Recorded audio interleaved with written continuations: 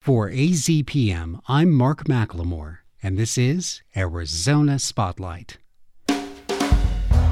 Coming up, I'll talk with Dave Isay, the founder and president of StoryCorps, about how you can participate in next week's Great Thanksgiving Listen. So what are our desert-dwelling neighbors really like?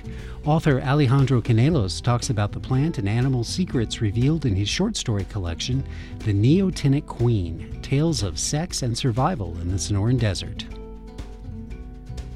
And learn how the town of Bisbee is creating more nature-friendly habitats in cooperation with the Arizona Wildlife Federation, and how you can participate in that. Those stories are all next on Arizona Spotlight. The motto of the nonprofit group StoryCorps is simple but profound. Listening is an act of love. Since 2003, thousands of people from around the world have had the opportunity to record stories in the form of a conversation with someone they love. Those stories are preserved and shared in a special archive at the Library of Congress. The founder and president of StoryCorps is Dave Isay, whose career began as a documentarian and audio engineer. A few years ago, I talked with Dave Isay about the annual project called The Great Thanksgiving Listen. It's an invitation to listen to the elders in your family, and StoryCorps has done a lot to make it accessible to everyone. So we created an app which makes it possible for you to record StoryCorps interviews not in a booth, but anytime, any place with your mobile device, and then with one tap upload it to the Library of Congress. And we tried this experiment to see how much we could scale StoryCorps. And we asked U.S. history teachers and social studies teachers across the country, just those teachers in high school, to ask their students to record an interview with an elder over Thanksgiving weekend. And we didn't know what was going to happen. On the Thursday of Thanksgiving, we saw a slight uptick in interviews, but nothing really happened. And then Friday, there was the same thing. It was just kind of steady state. And Saturday, I had done a bunch of media interviews, and I started, they were calling to see what happened. And I said, well, the Great Thanksgiving Listen failed. But this idea of listening to each other is so important. We're never going to give up on this. We're going to try it next year. And then on Sunday, we had given up. And on Sunday night, I got a text from a colleague saying, you need to look at what's happening on the app. And I looked, and there were thousands and thousands and thousands and thousands and thousands of stories coming in. 50,000 stories in one night, as many as we'd recorded in the first 10 years of StoryCorps combined, which was a great moment of kind of light going off in my head, because it hadn't occurred to me that kids wait until Sunday night to do their homework. But I will never forget it. We decided to open it up not just to social studies teachers, but to every teacher in every grade, college, high school, middle school, even elementary, if you think the kids can do this, and take it as an opportunity. StoryCorps in so many ways is about collecting the wisdom of humanity, and we thought it would be appropriate to have kids sit with elders and ask them for wisdom about this country and about healing and what we need to do to heal the divides in this country. This is an example of how simple and easy the conversation can be. We're going to hear a young woman named Kara interview her grandfather, James, sitting in a 1994 Buick to have the conversation. That ended up being their sound booth. So if a Buick can work, imagine the number of other places where you could have one of these recordings. Yep. So let's listen for a moment. How did you know that Grandma was the one? Well, she was a good looker. We fit together. We was a good pair. Were you nervous to propose to her? No. We had something to say, we said it. Like you. What are keys to a happy marriage? If something happened, just say I'm sorry and get it over with. There's no reason to carry on. I just say, I'm sorry, I love you, and that was the whole story. Do you want to be remembered as, like, a real tough guy, or...? Yeah, I was a pretty soft guy. You intimidated me when I was little. I did. Yeah, you did. Are you happy about the life you've lived? Oh, yeah. It wasn't the easiest life back in them days. Mother died when I was 4, and it was a tough life. He tells one story about how he was 8 or 9, and he was ice skating on the river, and he fell through. He didn't have hot water wherever he was living with his dad, so he broke into the school and just took a hot shower in the school. I think that says a lot about his childhood, that there was really no one there to help him get out of the water or keep him warm. That was an interview that was done for the Great Thanksgiving Listen, and as you hear, we asked Kara to come back in and talk about the experience of interviewing her grandfather. And again, as you said, it just shows how easy this is. I mean, there are two things I can guarantee you about doing one of these interviews. One is that you're going to find out things about whoever you're interviewing that you didn't know before, because, as you know, the microphone gives you the license to talk about things that we just don't talk about. And the second thing is that you're just not going to regret it. One of the many miracles of StoryCorps is that, every single one of those people has had a good experience. We're all part of the same team fighting the same fight, and it's an honor to work with Arizona Public Media and Arizona Spotlight to get the word out there. Happy holidays.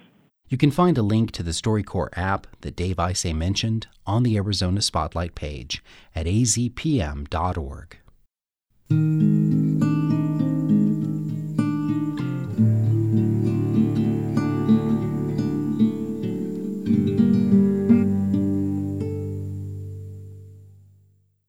Neoteny is a concept from biology about the retention of juvenile characteristics as an organism develops.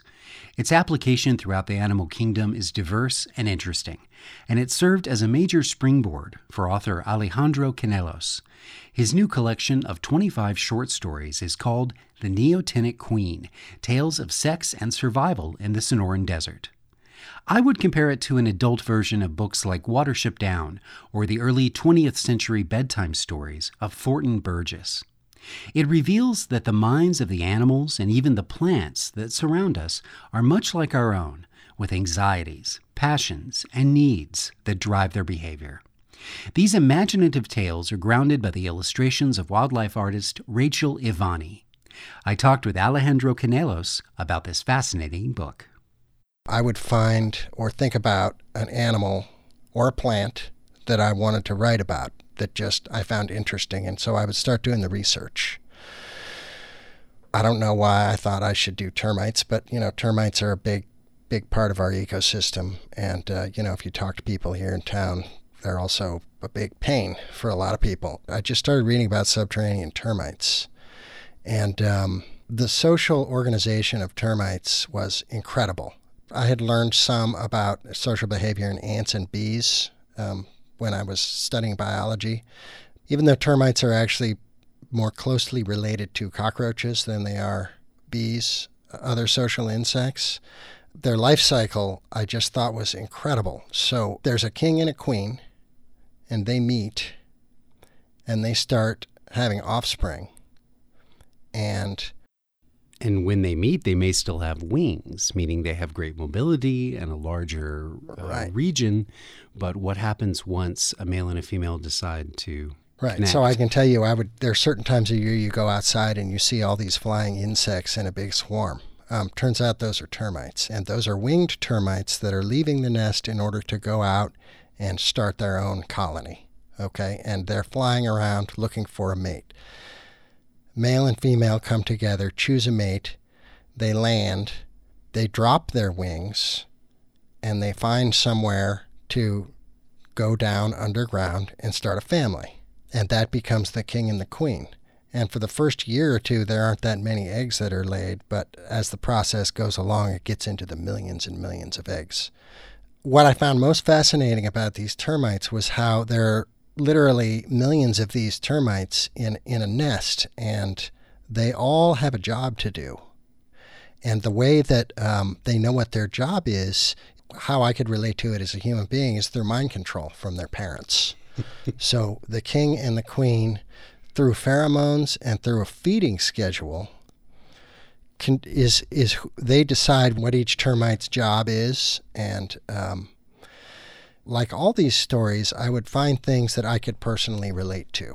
So I'm thinking to myself, okay, there are parents and they're telling all of their children, this is what you need to do in order to make our family successful. I can relate to that as a child of parents, and I can relate to that as a parent of children. And the fact that these little things that are insects and supposedly have tiny brains in a lot of ways act just the same way we do. Across the spectrum for this book, I kept finding that over and over. And what you just hit upon there is the idea that in all of these stories, no matter what form these characters take, whether they're mammals or birds or reptiles or insects, you see people there. Mm-hmm. You've met Lorna before. You've met a hard-boiled private detective style roadrunner before. You may not know it, but you have. Mm-hmm. These plants and animals, they have wants. They're wants that I can relate to, and that I think all of us as human beings. So when you say they're people that we've met before, it's because we all ultimately, when you boil it down, we all want the same things. I like to say we want comfort, we want security, and we want to leave something behind, whether in the form of offspring or art or scientific discovery. We want to make a mark. We have a desire to have our life have meaning. If you look at the behavior of these animals, they seem to all have that too. Well, one of the most shocking developments for me in reading your book was finding out that saguaro cacti, who are so highly revered, can kind of be jerks. The idea that the saguaro culture is so megalithic that the predominant leaders can tell the other saguaros to go back into their hole for decades, centuries. I never imagined saguaros behaving like that. So can you please explain a little bit, Alejandro, about how you decided on the characterizations that you used in the chapter that is about vegetable life, not animal? Okay. I wanted to write a story about saguaros. And so the first thing I thought was, okay, how do they communicate? My wife, who is now a professor at the law school here at the U of A, her previous job was for 10 years, she represented clients on death row at Florence Prison. I would ask her, what's it like over there? And she said, well, everybody's in their own cell. And the way that they communicate with each other is through yelling. And you have people that may never see each other except when somebody's walking by their cell. Yet they yell and they can hear each other. They have set up an entire social hierarchy and, in fact, a whole, I guess you would call it an economic system based on hearing one another. And in that kind of a situation, now this is just me speculating, okay? The person who is most convincing or is the best speaker or can convince more people to be, say, on their side is going to be the person who's in charge, right? The loudest voice. Yeah. And so I started to think of these saguaros, well, if they're communicating and they can't move, they can't impose their will upon each other physically. And if you can't do that, you do it through economic means. If neither of those options is available to you, you still have the tool of shame. The saguaros that can't move are communicating with each other, and there is a boss. And how does he retain control? How does he get people to follow him? Well, people fear him. His name is Handy Andy in this story. There's something different about the leader, Handy Andy, though. What is it? He's armless, and if you've ever gone out and you see there's a kind of saguaro you will see occasionally that normally doesn't have arms, it's some kind of a fungal infection that occurs fairly early in their life and stunts their growth. And they look like fans, so they're also called fan-top cactuses, and they're very rare. What I saw was 1 in 50,000 saguaros are like this. So one average saguaro one day decides to speak his mind and say his truth, and he is shunned. It's really dark, man. It's solitary confinement. And so if you are in a situation where, and that's what they do, is my understanding, is if you say the wrong thing to the wrong person at the wrong time, nobody will speak to you. And that becomes like a hell. And a longer hell than most humans can experience. This happens to your central saguaro character over decades. The results are heartbreaking. Across the spectrum, you are using creatures and references that anyone who's lived in this state for any period of time will catch. Even if I choose to describe the Neotenic Queen as somewhat a work of science fiction, it's not alien science fiction. It's right here in our backyards. Mm-hmm. At the beginning of the book, there's a map that shows where each story takes place because, I wanted to write about this area. I'm a Tucson kid, and I grew up running around here. I grew up going to the Desert Museum, and I just love the ecosystem and all the animals and plants here. So it wasn't until I was maybe 7 or 8 stories in that I started to formulate this idea of, hey, I could write a whole book about these, and they could all be taking place in Tucson, and they could interrelate in however I would like them to. And it just became a passion project for me, and I just loved the whole process. You can listen to a reading from The Neotenic Queen, Tales of Sex and Survival in the Sonoran Desert, as performed by Alejandro Canelos. It's on our webpage at azpm.org, along with illustrations by Rachel Ivani. The book is published by Neotenic Press.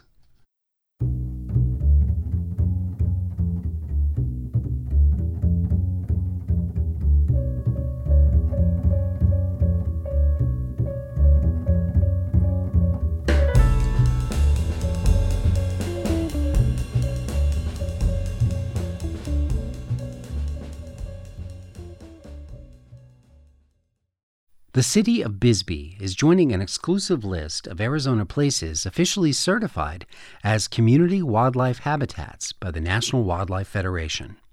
Supporters say this is a major accomplishment for the city of about 5,000 people. As Tony Paniagua reports, it all began with a grassroots movement from just a few. A 2-acre property in Bisbee is undergoing a transformation from partly deserted and barren to beneficial and inspirational. The restoration is possible thanks to community commitment and cooperation. It's been guided by a small team of residents with boundless perseverance. You have to start out small, and you do have to prove yourself. Like, a lot of these kinds of projects will fall through. They'll lose their momentum. That's Carmen Falcon, one of the co-leads behind Project Wildlife Bisbee. The group's goal is to turn as many spaces as possible into usable habitats for birds, butterflies, and other species. That's accomplished by planting native and drought-tolerant flowers, shrubs, and trees for food and shelter. A source of life-saving water is also added to the garden. Our pollinators are having quite a bit of difficulty keeping up their numbers. So it's about boosting their populations. The 3 leaders of Project Wildlife Bisbee have been working tirelessly for several months at this section of Vista Park. It's in the Warren district of Bisbee, a few miles southeast of the popular historic downtown that most tourists visit. We went to the city. We had to get approval from them. We really needed to have them as a partner and a backup. But it's not hard to sell the idea of being nice to our pollinators, since it really goes all the way down to our food chain. So they immediately backed us up, and they gave us the Upper Vista, which had kind of been a little neglected, to reclaim it with native plants. But the scope of their work goes beyond the park's boundaries. At meetings, farmers markets, social media, and elsewhere, the team has been spreading the message to hundreds of residents. Jane Gaffer is one of the other co-leads who volunteers. We've put in about 350 plants, all with individual emitters since then. Been a lot of work. We couldn't have done it without a backhoe. Husband with backhoe, yes. And how did you hear about or come up with the idea of Project Wildlife? It was Carmen's fault. She had a sign, certified wildlife garden by the National Wildlife Federation, and I asked her about it, and we thought, wouldn't it be great to have lots of people? And then we went online and learned that actually we could make the city into a community wildlife habitat. With at least 100 gardens on board as of August 1st, the Project Wildlife Bisbee volunteers accomplished this goal, joining a very small list. Their municipality becomes the 3rd officially certified community wildlife habitat in the whole state. Tony, have you ever been given 2 acres and the money to plant? As I say, we wouldn't have done it if we'd have known how much work it was, but thank heavens we didn't know, because it's been a blast. The other part of the trio is a retired 7th grade science teacher. I'm Doug Danforth, and I guess you'd call the biologist for the park and rock hauler. Danforth has also co-authored 2 books about butterflies, damselflies, and dragonflies. It's just exciting to see how things have taken. You know, we just started planting in March, and it has just responded, even with a poor monsoon like we've had. The gardens look terrific. It's just a joy to come out here. I love it. What's so rewarding is while we're out here working, people walk by and they say, "Hey, it's looking good. Really like what you're doing." I mean, that's just such a boost. 2 of those people are Suzanne Aldridge and Carol Beesham. Aldridge moved to Bisbee 30 years ago. I live about a mile away and walk this route every day. I think it's incredible, the volunteers that have just selflessly come out day after day in the heat and transformed it. And it's also going to be developed into a great educational space for the students around here to come. So really looking forward to continuing to watch how it develops. Just so grateful for our community. Her walking partner, Carol Beesham, retired in Bisbee with her husband in the 1990s. I have fallen in love with Bisbee, particularly this neighborhood. As Suzanne said, just walking here and seeing the beauty has just been amazing, absolutely amazing. The work they've put into it, it's just beautiful. It looks like a real botanical garden. I like the various rock gardens. I love rocks. When I came to Arizona, I had never seen so many beautiful rocks. It was just great. Whether it's rocks, plants, water features, or something else, residents are excited about the ongoing metamorphosis at this park and other parts of the city. And in spite of all the long hours and labor, the project's members will have unforgettable memories and stories moving forward. For example, Carmen Falcon remembers what happened after her group got a major grant to buy the first batch of native plants, once their exhilaration had subsided. Everyone woke up in the middle of the night in their own beds going, "We don't have water." So Arizona Water came and replumbed things so that we could get water to the plants free of charge. And then we went in the middle of the night, "No, javelina!" So the city put up this temporary fencing. So we've had a lot of people get on board. I think we brought in about $17,000 for this project. When you look back at your accomplishments and all that work that you've put in, how are you emotionally? This is how I am emotionally. Holy moly, we did this?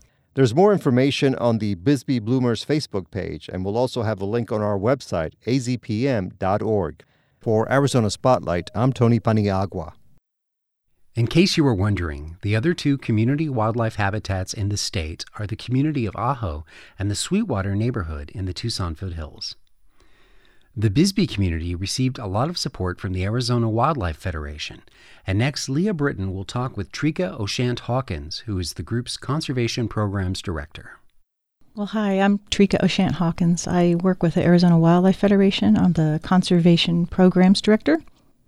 Trika, can you tell me a bit about the Wildlife Habitat Garden certifications? Sure. It's the certification program that was started by the National Wildlife Federation, and I work with the Arizona Wildlife Federation. We are an affiliate of National. So that program involves encouraging and educating people how to plant native plant species that help wildlife, whether providing food or shelter, encourages them to also provide water. And when people have those elements in the garden, food, water, shelter, and especially in sustainable practices, they can apply through National Wildlife Federation to receive certification. So it's a certification program that targets individuals, but also communities.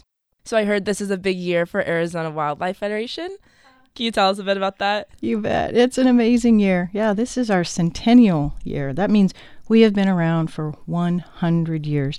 That makes Arizona Wildlife Federation the oldest conservation organization in the state. We're even older than National Wildlife Federation. So it is a big year. We are celebrating. We're recognizing all that we've done and the impact that we've had on wildlife and public lands for 100 years. That's amazing. And what other programs is Arizona Wildlife Federation working on? So our programs are focused in three main areas: in education, advocacy, and involvement. So we have a program that gets volunteers outside and directly helping wildlife and public lands. That program gets volunteers out, boots on the ground, and engaging in the landscape. We've got a program called Becoming an Outdoors Woman, BOW for short, and we have 3 BOW workshops a year that get women outdoors in a comfortable, safe environment and learning skills and gaining confidence in outdoor activities. Advocacy, which is also a really important program area, and that's something that we were originally founded on, is advocating for policy that protects, promotes wildlife and public lands, and involving people in advocacy efforts. And speaking of involvement, how can our listeners get involved? We do have a website, azwildlife.org.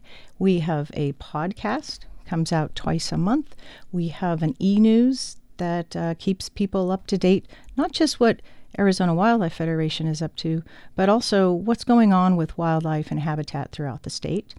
And, of course, follow us on social media. We've got Facebook, Twitter, Instagram. One can reach out to us that way, sign up for our newsletter, and then become aware of the different events, activities, volunteer opportunities. And as you guys cross your centennial, what are some things you're looking forward to? Arizona Wildlife Federation has been around 100 years. We were very successful at that time when we were established. Many wildlife species were on the brink of extinction. We worked really hard to, one, create the Arizona Game and Fish Department, as well as the Arizona Game and Fish Commission, and ensure that wildlife are managed scientifically. And that's a great thing to celebrate, but wildlife and public lands are always under threat. And the good news is that there's something that anyone and everyone can do. And organizations like us, like the Wildlife Federation, are there to help people understand how to get involved, understand the things that they can do, and have a positive benefit on our wildlife and public lands. Thank you to Trika Oshant-Hawkins, the Conservation Programs Director for the Arizona Wildlife Federation. You can find more information on the Spotlight page at azpm.org. Thank you for listening to Arizona Spotlight. This show is a production of AZPM. The music is by Calexico. The production engineer is Jim Blackwood. The assistant producer is Leah Britton. I'm producer and host Mark McLemore. Arizona Public Media's original programming is made possible in part by the Community Service Grant from the Corporation for Public Broadcasting.